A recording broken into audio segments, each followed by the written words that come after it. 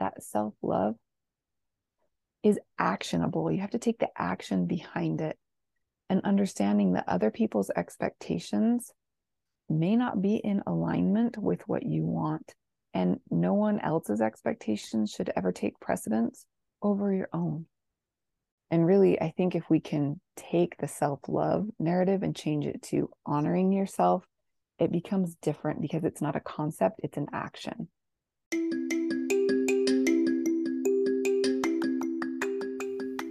Hey y'all, thanks so much for listening in today to the Confident Mompreneur podcast, the podcast by real women for real women, where we talk about real life difficulties and triumphs as women, moms, business owners, and more. Thanks so much for being a part of our Confident tribe. Let's get into it.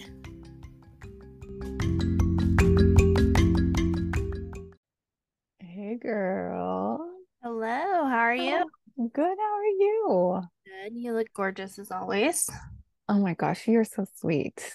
I've been so excited for this today. I'm so excited too. I have been reading your book, so Yay. has lots of little good gems in there. So That warms my heart. Thank you. yeah, of course. Well, okay. So for those who don't know you, do you want to start us out by introducing yourself, a little bit about you and your family, and a little bit about your story? Absolutely. So my name is Erika Beeson, and I am a single mother of one darling 13-year-old daughter. I live in Utah, and I actually currently live in the same town that I grew up in. My family is all close, and the older you get, the more you realize that time is precious. And so I will stick around here with my family until, things change slightly. But I love it here. I live right by the mountains, and that is my jam. I am a mountain girl, hardcore. I'm up there every chance I can get, whether it's by myself, with my daughter, with my two dogs, you name it. Hiking, trail running, just sitting and staring, watching the sunset, any of that. But there's just a little about kind of me personally, as far as me professionally. Currently, my passion is working as a transformational coach. I took a deep dive into my personal growth journey, probably starting maybe 3 or 4 years ago. And the reason why it finally all like came to a point of where I knew I needed to really dive in deep was because I just kept repeating the same patterns over and over in my life, despite talk therapy and kind of some standard therapy that I had gone through for years and years and years, which I'm super grateful for. I will never discount that because it was very valuable to me. But I just still kept repeating the same patterns in my life. And I just felt like a hamster in a wheel, and a hellish wheel at that.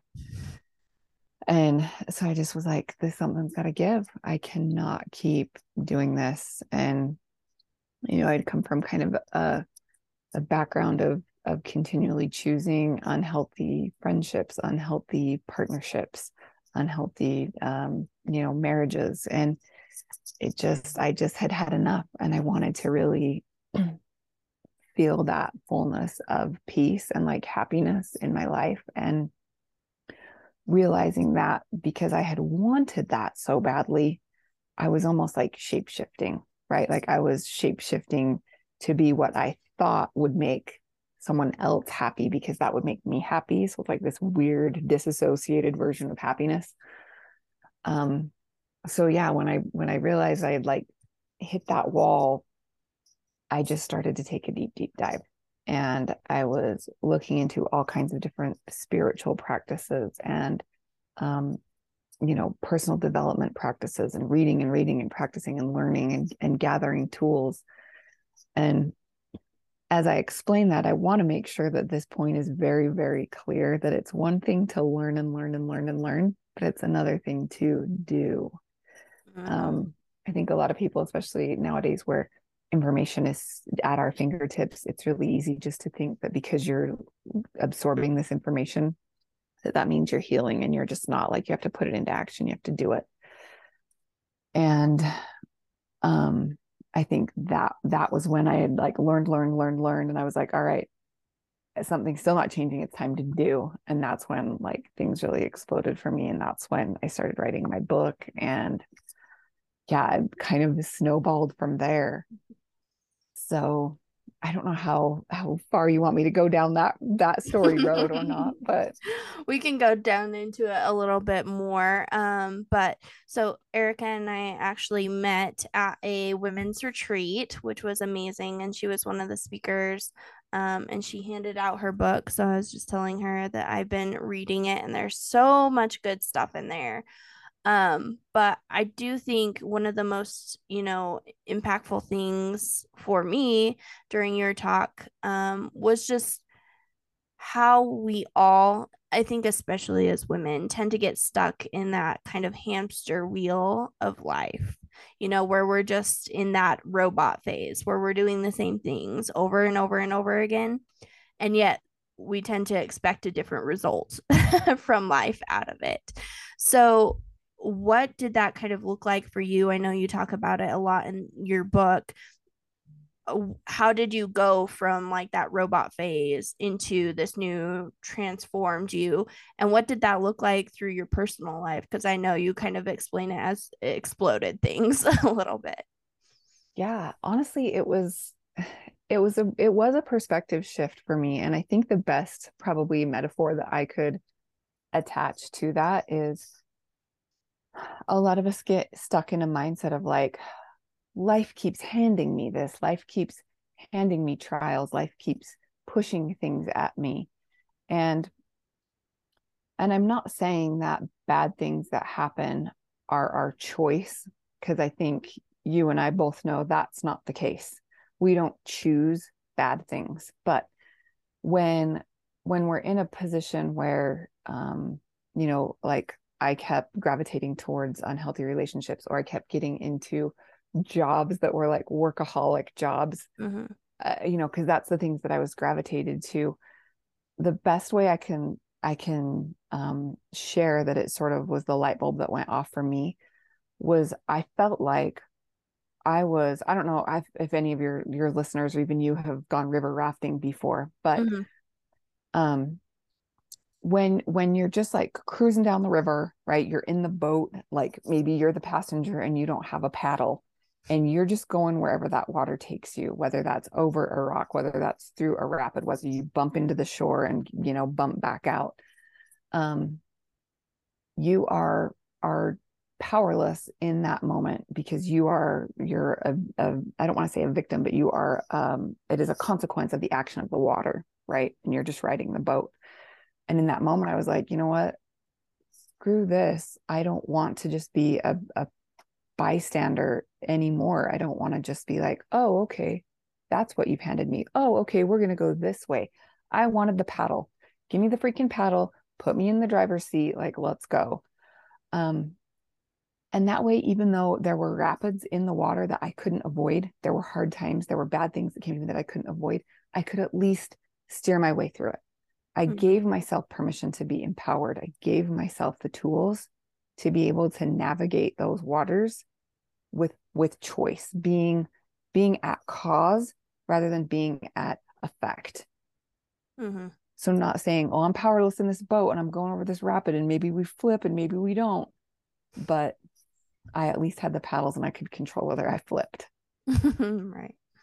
I love that analogy because it's so true. Sometimes we're just like that, bystander in our own lives. And I feel like um a lot of people have kind of a victim mentality when it comes to their life. Oh man, this stuff just keeps happening to me and there's nothing I can do about it.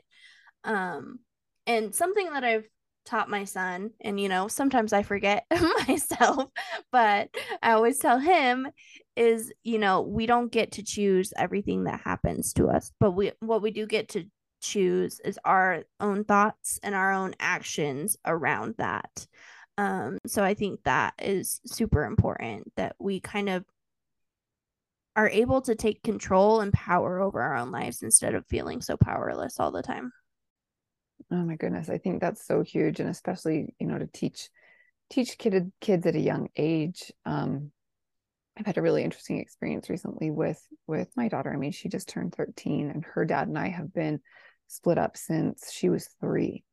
So she's had, 10 years of every other weekend and split summers and things like that. And, this summer she had the courage to say, "Hey, mom and dad, I want to talk to you. I'm kind of frustrated with not having a say in what happens in my summer." She's all about friends and she wants to be with her friends. And I was so proud of her for using her voice and just saying, "Hey, look, I want to say," because for years she hasn't had a say.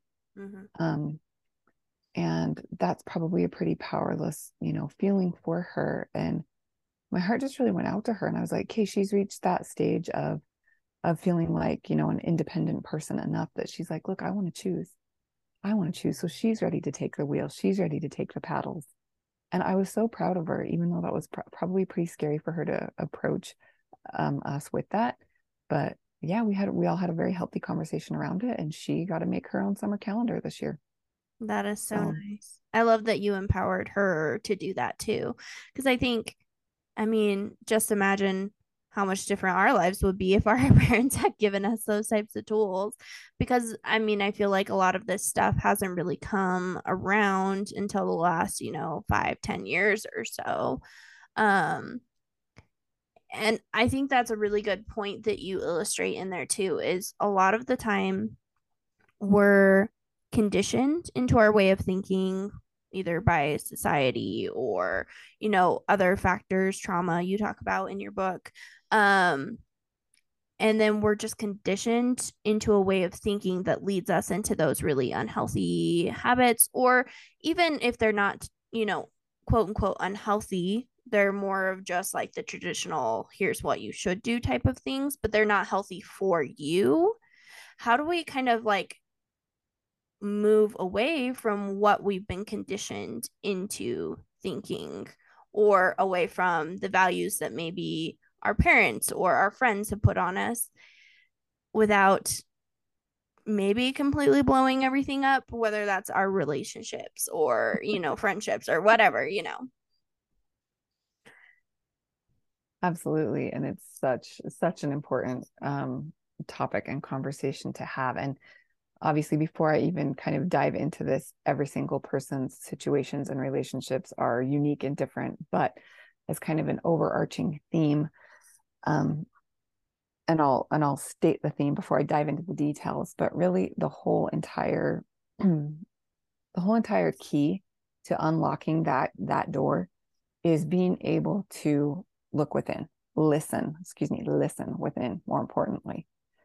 And the reason why I say that is because we are, as kids, we're little kids, we're constantly around our parents, we're constantly around an adult, some kind of an authority figure, right? Because we can't be left alone, because we might eat the marble or we might fall off the ledge or whatever, right? Like we're constantly being guided for our safety, but we're also being constantly fed information, right? You should dress this way, you should live this way, you should speak this way, you should give your grandparents a hug when they leave, right? Like there's a lot of that going around right now about not forcing children to be physical, whether that's a hug or whatever, if they don't want to. Like even if they don't want to give somebody, grandparent a high five when they're leaving the house, that's fine. Mm-hmm. I was raised that you always hug your relatives goodbye, and so It's a changing that respect narrative, thing. yeah, changing that narrative for my daughter has been honestly kind of like a big mind twist for me.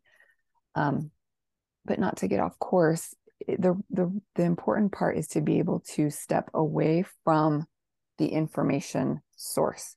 Now, not saying like you need to cut off a parent and say, look, I need to cut you off so that I can figure myself out, but you may need to have some healthy distance there. And I mean, I will speak very freely. My mother and I had some rocky years where I was really going, against the things that she had taught me growing up. And being a mother now, I can only imagine how heartbreaking that was for her to watch me like take this way different path than she probably had imagined for me.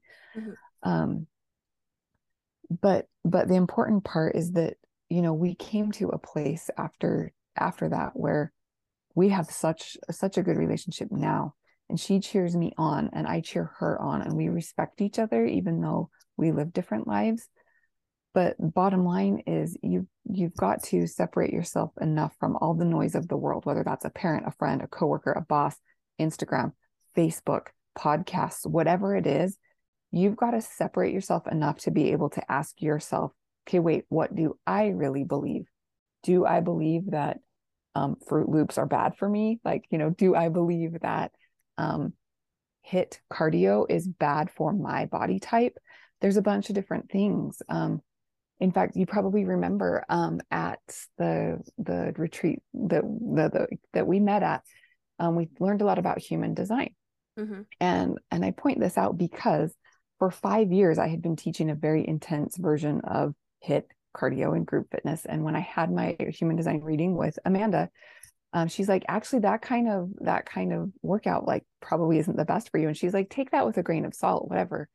And it wasn't long after that I quit, not because of what she had said. It was COVID and things that shut it all down. But when I quit doing that kind of exercise and I started doing different things, I noticed a shift not only in my emotional state, but also in my body. And I think it's because of my cortisol levels and things like that. I was like jacking them up, but I would have never thought about that because, I had been following all these different Instagram accounts that were like, yeah, HIIT cardio, HIIT's the way to go. It's strength training, it's cardio, it's everything. But maybe for me, that's not right. But I didn't stop long enough to listen to myself and listen to my own body to know whether or not that was the case. And that's not just physical. You've got to do it emotionally and spiritually. Mm-hmm. For years after I walked away from religion, my organized religion, my counselor kept telling me, she's like, you need to replace that with something else. That was a big part of your life. You need to replace it with some other kind of like spiritual practice or something. And I was like, the hell I do. I don't need any of that. And honestly, it wasn't until I did replace it with my own version of a spiritual practice that I actually felt really grounded in my own life again. But it was because I listened to me. I mean, she was giving me good advice, but I needed to figure it out for myself. Yeah. And that right there So is the biggest a lot part, of, I think, yeah. is figuring it out for And I think a ourselves. lot of people learn, yeah. And people don't trust themselves, which is hard. And I think it's because we do um, rely that we think everyone else is an expert, that we forget that we know what's best for us, whether it comes to how to get over a cold, to how to rehab a knee injury, to I'm not talking like surgery status, but you know what I mean. And being able to like turn all that off is a big deal. And if I were to give everybody one challenge today to kind of set those wheels in motion, would be to go on like a 7-day like digital detox, like no TV, no music with lyrics, no social media, no podcasts, nothing. And just it's almost like a digital fast. No news, nothing, no magazines, just like let it be. Let it be for 7 days. And I guarantee you'll come out on the end of that a changed person. You have to actually start listening to your own thoughts, which is scary for you when you haven't been doing that for so long sometimes. Mm-hmm. And it's almost like you're opening up a door that hasn't been opened. There's a person very close to me, and I one of my very favorite books is Untamed by Glennon Doyle, and I gave this Love that. person a copy of this book, and I was like, you have got to read this. It is amazing. And that person didn't even get all the way through chapter 1 and gave it back to me and said, I can't read this. It makes me think about things I don't want to think about. And I think that is a huge signal of where a lot of people are in the world right now, where they just don't want to look. They don't want to feel. They want to escape. They want to push it all away. And I'm not saying you have to dive into every single dirty detail of your past or what you're ashamed of, but a matter of being able to feel the emotions around it and just understand them and acknowledge them and then release them is probably the healthiest thing you could do for your mental health and for opening that connection to your inner wisdom. It is really hard though. I went through a very similar kind of big change in my life in every way. And one of the things that I did was, I had been separated from my parents, from religion, from all of that different stuff for a long time. Um, and started kind of working on myself. And I had been numb to everything for so long that when I finally opened that, it was like opening the floodgates. Like it all came pouring in. And it was a rough, like, 6 months to a year after that, just kind of sorting through all of that, working through that. My anxiety and depression was at an all-time high, but now that I've gone through it and worked through it, I'm in such a healthy place now. And I've rekindled that relationship with my parents, and it's the healthiest that relationship has ever been, because I was able to come to it and say, look, this is who I am. You can either take me as I am or not, and that's totally okay. Like, but I'm not going to pretend to be something that I'm not anymore. And you have to like accept Pick your that and card, like, right? yeah, put those boundaries out there. And it created such a healthy relationship within myself, but with the other people around me as well. But that initial 6 months to a year, whew, that was rough. Man, that's a beautiful story. Thank you for sharing that with me. I think that's amazing. Yeah. I definitely, when you were talking at the retreat, I was like, oh my gosh, there's so many similarities here. It was like, going through divorce and changing your whole life, and just kind of flipping everything up on its head in discovering, who you actually are, and kind of going against societal norms in a lot of the ways.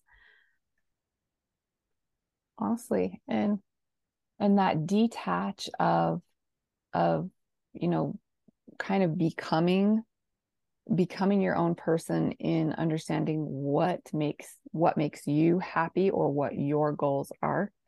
Um, and we talked about this just a little bit at the retreat where, you know, initially, we're kind of modeling, what people in our world like say, a piece of birthday cake is what makes, your big brother happy. So cool, cake must make you happy, right? Cake makes me happy or whatever. These are silly analogies, but we model.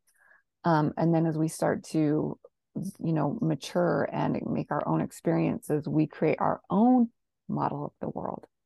And that all occurs based upon, the information that we receive, and then we run it through our own kind of internal filter. And then we translate that however we translate it based upon, our DNA, our makeup. And when we get to that point, it's very interesting to start to understand. And like I said, we talked about this at the retreat. If something that makes someone else happy only makes me happy because they're like praising me for doing it, that's when you need to understand, like I talked about in the beginning, that disassociated happiness, right? Mm-hmm. So you've got to find those core things that really make you you, that make you happy. And you'll hear a lot of people say, when I finally found my path, when they finally found what they wanted, where they wanted to go, and not where someone else was steering the boat for them. Mm-hmm. I think the other part of that too is that that can change over time too, as we grow, Oh, as yeah. new experiences happen, whatever. It's okay to change. It's okay to have, a different path that opens up that you want to go towards. Like, because I feel like sometimes it's like, oh, yes, I found my path. Here I go. And then it's like something happens and you're like, well, but I already said I was going to go this way. And now I feel stuck to go that way. You know what? I love that you brought that up because it's so true. And I think when we're younger, it's like, hey, choose what you want to be when you grow up, and you like stay on that path, right? Nowadays, what are the stats? I think adults change careers like 4 times or something over the course of their life. And you're so right. It can change weekly, monthly, yearly. I mean, I can't tell you the ping pong that I have a lot of times of like, oh, I want to stay working for this company. No, I want to go work for myself. Oh no, maybe I want to try this. Or maybe like it's just, it's interesting, and it's fine just as long as it aligns with you, right? Mhm. Like, it's got to be what you want, not what someone else is tugging at you to do. Yeah. Have you gotten to the chapter about the compass yet No, I haven't. in my You need book? to tell me about Ooh, that. I can't wait till you get there. Ooh, it's so good. I don't want to go spoiler alert on you, but um, it's a very interesting chapter and analogy of a personal story of mine about talking about what needs to happen or what steps you need to take to ensure that other people or other things are not affecting your true north Mm. on your compass. So, ooh, it's a good one. Well, now you have to give me a little bit more than that. At least give me a taste here so that people can Okay, I'll give go you. and read your book, but we can get a little bit. Awesome. Okay, I'll give you a little bit more. So, um, the story is basically when I was a kid and I my dad we'd go camping all the time and my dad had this like survival knife, right? So it was like this knife and he'd let me whittle sticks with it. But at the end of it, at the butt end was a compass. And I was always like, what? Like, oh, go compass. Like I knew it was supposed to do, but I didn't know how it worked. And so my dad, I asked him to show me how it worked, right? And he showed me. And it was one of those things where I was like cool about it. And I was like, great, awesome, fine. I know how it works. And then one day in school, we were doing a science experiment. And um the teacher called on me, right? She's like, hey, okay, I want you to get your compass out. And I was like, I already know how to use one of these. Like I thought I was just, the shiz because I already knew my dad had taught me it's fine. And so she was like, okay. Um, so I had my compass in my hand, or maybe it was on my desk. I'm trying to remember now, but I had my compass and, it was doing as it was supposed to do. And then all of a sudden, she walked past me and it started to move and follow her. And I was like, what the heck? Am I not doing it right? Like what's wrong? And, and then the story continues to unfold. And I felt like my whole knowledge of the concept of this compass had been blown out of the water because of what happens next in the story. Mm-hmm. And I went back to my dad and I was like, what the crap, Dad? This isn't what you said. You know what I mean? So he goes on to share some incredible wisdom with me um, about how a compass functions and how we can associate that with our own true north and finding our own path and making sure that we are not being misguided by other things that are out of our control. Yeah, I love that. I think that's super important. One of the things that we had talked about is, letting go of the expectations of others. And I think that can be really, really hard on us because we want to please people, especially me. I'm a big people pleaser. It's always been, something that I struggle with. So, how did you work through those kind of people pleasing tendencies and just kind of let go of their expectations and also set boundaries with them on, because I do think that's a big part of people pleasing is making sure that you're setting boundaries with people in order to kind of break those tendencies. Mm. Yes, this is a good one.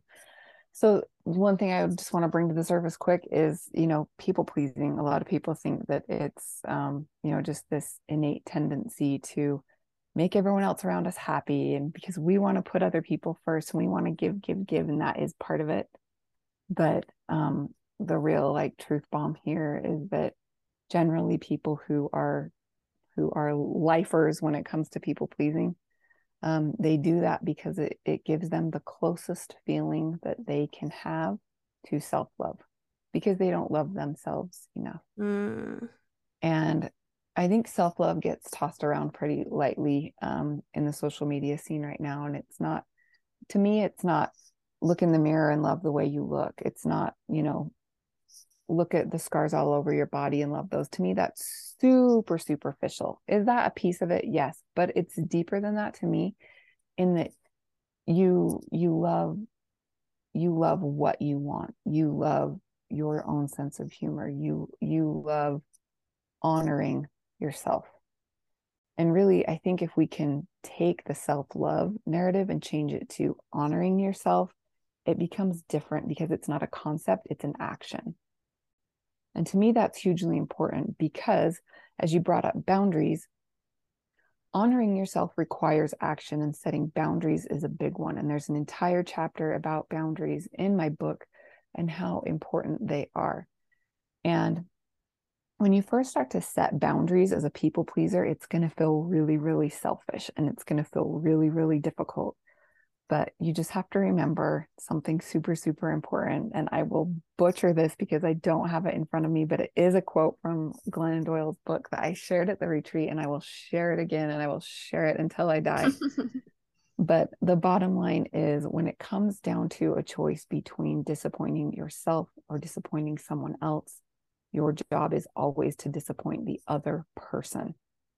And when I read that quote, I seriously, felt like a ton of bricks hit me, but I also felt like all the chains had been broken from my shoulders, in that, why in the hell would I honestly choose to disappoint myself to make someone else happy? Like, when you look at it in that frame, it almost seems wild, right? So if I know that hanging out with a particular friend is like an energy suck for me and it's toxic, okay, cool. I need to put some healthy distance there and say, look, like, just to myself, she's not in a healthy spot right now. Like, I need to just kind of keep her at arm's length until she gets to a healthy spot. Love her, support her, embrace her all I can. But you have to protect yourself first. It's that whole oxygen mask thing, right? Like, as a mother or whoever, you put your own on first before you help somebody else, because if you're helping them and you conk out, you're not helping anyone else. So it becomes super important to realize that self-love is actionable. You have to take the action behind it, and understanding that other people's expectations may not be in alignment with what you want. And no one else's expectations should ever take precedence over your own. And sometimes that can be hard, especially and you could probably resonate with this, as like a single working mom. There's times where I'm like, honey, I know you want me to take you to the mall with your friends right now, but guess what? I have a conference call in 20 minutes. Like, we'll have to go later, right? I mean, this is just life, right? That's kind of maybe not the best example, but there's certain expectations that you have to meet in certain areas of your life when it comes down to, paying your bills, keeping your job, whatever. But when it comes down to what you really want in your life, what you want to call into your life, what you want to bring into your life, you have to make your own choice. I waited 12 years to get my sleeve tattoo because I was so freaking afraid of what everyone else would think of me, or that I wouldn't portray a professional image, because I owned my business at that time. And I was like, can a business owner really have like a big old sleeve? Obviously, like, times have changed since then, but I was letting the world's expectations of me, or my family's, or, this cultural norm, stop me from getting something that I had saved for, that I really, really wanted. Now, is that kind of a superficial example? Sure. But you can draw the conclusions. And it fits you so perfectly, and it's gorgeous. You're so sweet. Thank you. I was very picky about my artists, but that's a different conversation. You should be. I think you brought up a great word in all of that: selfish. I feel like so many of us are so afraid to be like labeled as selfish, when really we're just choosing to honor ourselves, and that's sometimes hard for other people, and so they like to label us as selfish. How do we distinguish between when we're being self-loving and when we're actually being selfish? That's a good one. So selfish to me is if I am taking away from someone else. So, really obvious example, but I'll use it. So let's say I have $50. My daughter needs new clothes. I really want this new pair of shoes. Okay. If I spend it on the shoes that I don't need, and I don't get her the clothes, like, she's grown out of all of her shorts right now, right? And I don't get her the shorts that she needs, To me, that's selfish. But if I have $100 and I can get her the shorts she needs, and I can buy me the shoes that I want, then that's not selfish, right? Then I can do something nice for myself and it's fine. Again, pretty superficial example, but it's important to understand that only when you are taking away from someone else or shortcutting someone else does that become selfish. Does that mean you have to give every single minute of your day to your children? Absolutely not. When my daughter was 5, 6, maybe, was when I started teaching group fitness. And she knew from the get-go that was my happy place. That was a good mental and physical and emotional release for me. So anytime I would leave to go teach, it was never, but mom, it was always, okay, mom, go have fun. Hope you have a lot of people at your class tonight. Mm-hmm. You know what I mean? And that's all fine and good that she learned that. But the point is that was the mentality about it. It wasn't, I'm so sorry I'm leaving you again. Like, I had to get it straight in my head of why that was important for me so that I could portray that to her. And she's understood that from then on. And now she gets it herself. Mm-hmm. So it's really just, it's the mindset and the stories that we're telling ourselves. And unfortunately, there is that culture out there that's like, you know, mom guilt, mommy sacrifice. Oh, don't put yourself before your kids. Don't you dare leave them when they're crying to go get your workout in or go get your massage. Don't you dare. No, it's fine. It's going to be okay. Mm-hmm. And I always say that on here is we have to take care of ourselves first in order to better take care of the people around us. Um, and I think too often, especially in media, that's portrayed as the norm is like, oh, self-sacrificing, in every way possible.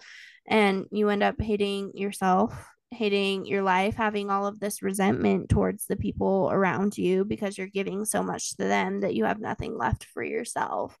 It leads to resentment in your marriage, against your kids, all of this other stuff too. Mm-hmm. And I think it's a big difference between empowerment and disempowerment. When I work with some of my coaching clients, a lot that I hear is, well, I can't get my physical level where I want it to be because I just don't have time. I need to be with my kids. My kids need me. They're young. Okay, sorry. Like the martyr victim role is disempowering, right? Think outside the box, get creative. One of my favorite quotes from a recent training that I went to is, there are no unresourceful people. There are only unresourceful states. Meaning, okay, mama, you feel like you can't get your workout in because you need to be with your kids. Okay, that's just an unresourceful state. There's things you could do. Let's think outside the box. Let's get creative. Figure out a way to work out at home. Discover and someone new that could come and watch your kids. Do a tradesies with a different mom. Okay, you watch them from 9 to 10. I'll watch them from 10 to 11. We'll both get our workouts in. So it's just a matter of tapping into those resourceful states. And a lot of times that has to do with limiting beliefs and releasing those things. And like, I'll tell you what, my mind has been blown recently with these training that I went to on how quickly it can be done. I always thought it was this like ridiculously long process to work through some of these things. Mm-hmm. There's some people out there who've been figuring out some amazing stuff, and one of these days we'll chat and I'll share that with you too. But yeah, it's really just finding that resourceful state. Mm-hmm. Which I love. You talk about that in the book. It's like, if your kids have a need that comes up, how quick are we to, move things around or work extra hours or do whatever it takes to figure that out for them? But how often do we not do that for ourselves? We're so unwilling to do that. Right. And why? We're just as important, right? Why do we put ourselves on so far down on the list? Mm-hmm. It's time to move us up on that list. We really do. So one of the great things that you talked about at the retreat was like actually working through and figuring out what some of our core beliefs are so that we can work that into our lives in the different ways that we do it. And you and I had this conversation. One of my core beliefs is service to other people. But I realized that I was doing too much of that and not serving myself along the way too. And it's like one of the hardest things for me is like when we were at the retreat, I was trying to decide whether I was going to move forward with my nonprofit or if I was going to stop doing it. And you brought that up to me. You're like, I know that like service is important to you, but you have to serve yourself first in order to better serve those around you. And I was like, oh man. It was like, you had dropped a brick on my head, like, oh my gosh. I guess that's true. But it is so hard, especially when that's one of your core values, to kind of give that up in order to, find some sort of a semblance of balance in your life too. So I guess my question for you is, how do we go about figuring out what our core values are, and how do we quote unquote find that balance in our lives, in the things that we need to do and the things that we want to do in order to create a more intentional life? Ooh, this is a good one. Um, it kind of makes me wish I would have brought this part to the retreat as well. I actually have a 90-day coaching program. And one of the very first things that we go through, aside from emotional awareness, is establishing your core values. Now, anyone that has ever, started a business or been, part of a founding group of a business, you go through a process to discover the core values of your business. Mm-hmm. And essentially, I've tweaked that process so that you run through discovering the core values of yourself. And that's a much more involved process now. Which would be cool to go through. Maybe we could create a dialed back version free resource for your listeners. But short term, for this recording today, one of the important things to do is to go through and make a list of the things that make you happy. Like, what makes you happy? What brings happiness into your life? What's important to you? And then you've got to turn around and really pay attention to if that is a disassociated happiness, meaning, does that make you happy because other people are praising you for doing it, right? Like, well, actually, I can't use that example because I know that was for me, but I know for some people, like, did you really want to get your degree, or were you just doing it because it was going to make your parents happy, which would then make you happy because they would praise the crap out of you, right? So understanding the difference between what you really want, right, and what you really need in your life, you've got to sit down and think about it and analyze it and get quiet about it and tune out the whatever, right? That's filling your mind with all these other thoughts. But taking the time to detail that out is super important. And if you struggle to do that, honestly, you can go online and Google list of core values, and honestly, just print it out or look at it, circle the ones that are important to you. Okay. Mm-hmm.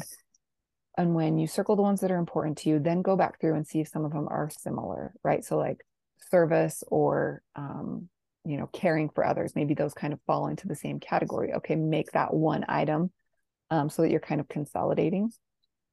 And then you basically got a list of the things that are super important to you. And then move the pieces of your world in the direction of those things. But it's important that you figure it out for yourself. And I talked about this other places, but it always kills me when I see people go to like these online quizzes of like a career quiz or like a personality quiz. And sure, some of them can feel like they resonate really hardcore, but I've literally bumped into people, and even a couple of my coaching clients were like, well, I took this quiz online and it said that I'd be best served in the medical field. And I'm like, she's like, so that's the direction I went. I'm like, but do you like that? Well, I hate blood, but I could like, take vitals and things. And I'm going, you let some random quiz tell you the path you should take? No. What do you want? What are your core values, right? Mm-hmm. We're always looking to somebody else for the answer. And so, digging into that. I mean, look at a list, get some inspiration, that's fine. And then let the snowball effect happen. really get a list, make a list, a physical list. It's Yeah. important. So, and that's one of the things that we did together. So, once you have the list, how do you actually take that list and implement it into the different areas of your life? You know, whether it's something like choosing the job or, making changes at home to make it a more, healthy environment that you want to go back to. You're excited because, sometimes if you're in a situation where you're not paying attention to those core values, you can create environments that are toxic for yourself, that you don't want to go home, you don't want to go to work, all of those different things. So, how do we implement that? Absolutely. Um, First and foremost, I think it's just a matter of keeping these things at the forefront of your mind, which is again why you make a physical list. Read it in the morning, read it at night. It's kind of the same concept of, reading your affirmations, morning and Mm-hmm. night, keeping these things at the forefront of your mind, because guaranteed throughout the day, throughout the week, throughout the month, all this, information overload that we have will distract you. It will deter your attention.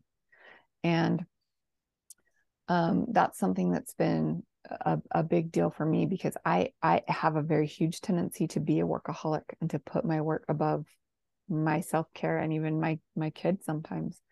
And so having my core values on my monitor at my desk, obviously not when I work from home, so that I remember like what I'm doing, what I'm here for.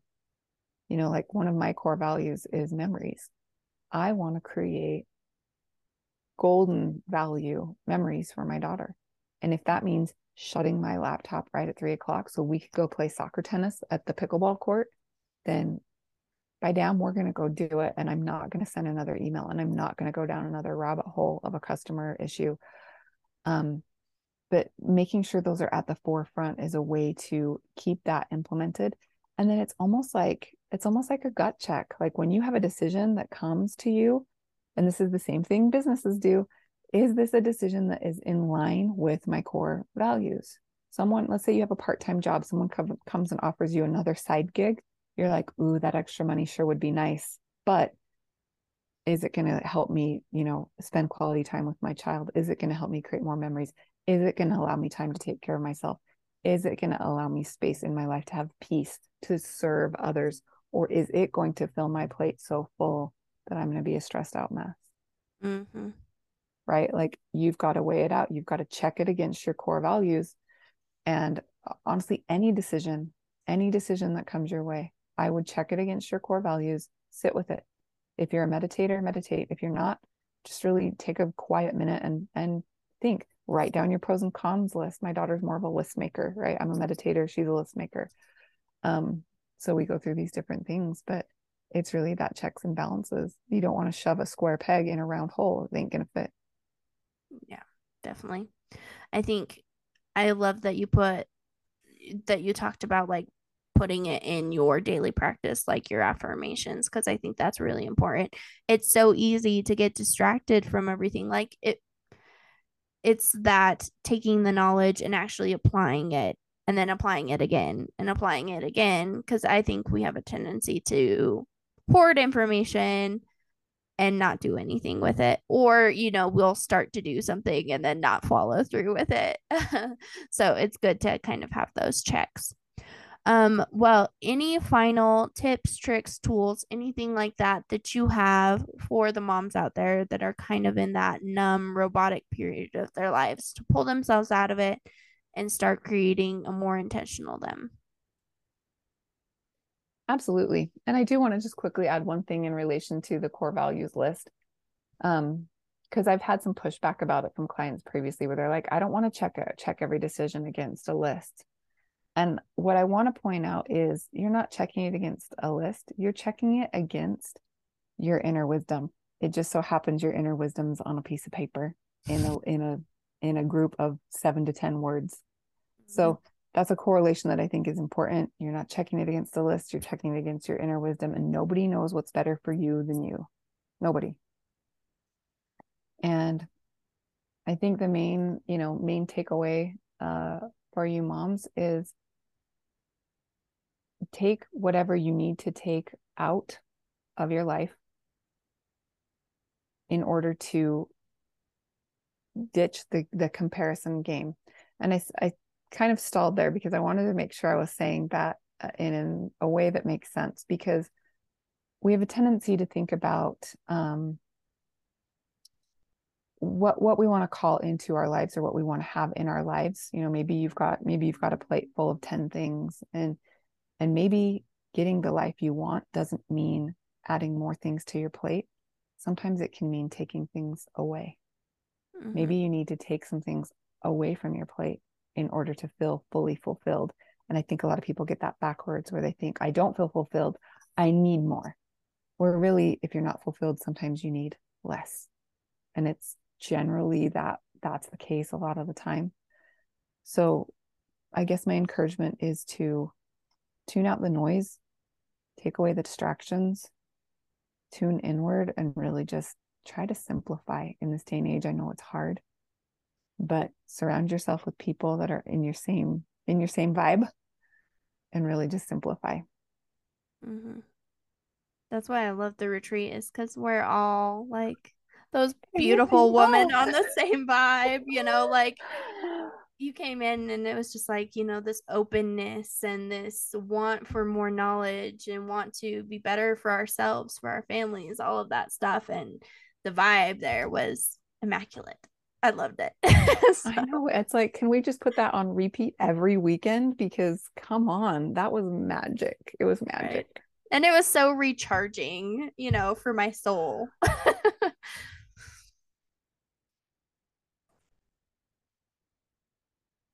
I literally had no idea I needed that personally as well. I don't think I was allowing myself to realize kind of where my mental health with that work had been like super stressful, and I had just moved and all these things. And I was like, damn, I needed that bad. So it was beautiful. And I'm so grateful that I got to meet you and everyone else there. It's been such a blessing. Yeah. It just shows you what happens when you surround yourself with the right people, though. So. Amen. Well, speaking of surrounding ourselves with the right people, do you want to tell us where we can find you, all of your stuff, your programs that you have available, anything like that? Plug yourself, please. Absolutely. So you can find me on Instagram. My page is I just actually changed. You guys are going to laugh at this. I just actually changed everything over. So let's start with website, because that's going to be one that will stick around for a little while. So the title of my book is The Renewal of You. And that is also the title of my current website. And that is where you can find information about my programs if you're interested, and also my one-on-one coaching.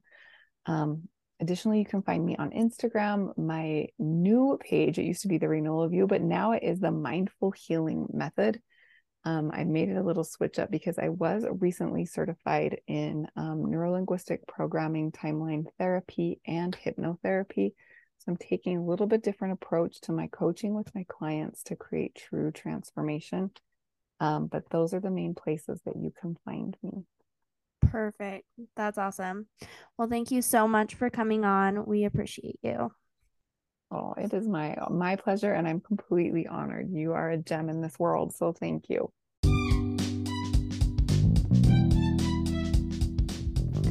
Y'all, wasn't that just incredible? Thank you for being here with me today, and if you loved this episode, please leave us a review and share and tag us on all your socials. We'll see you next time.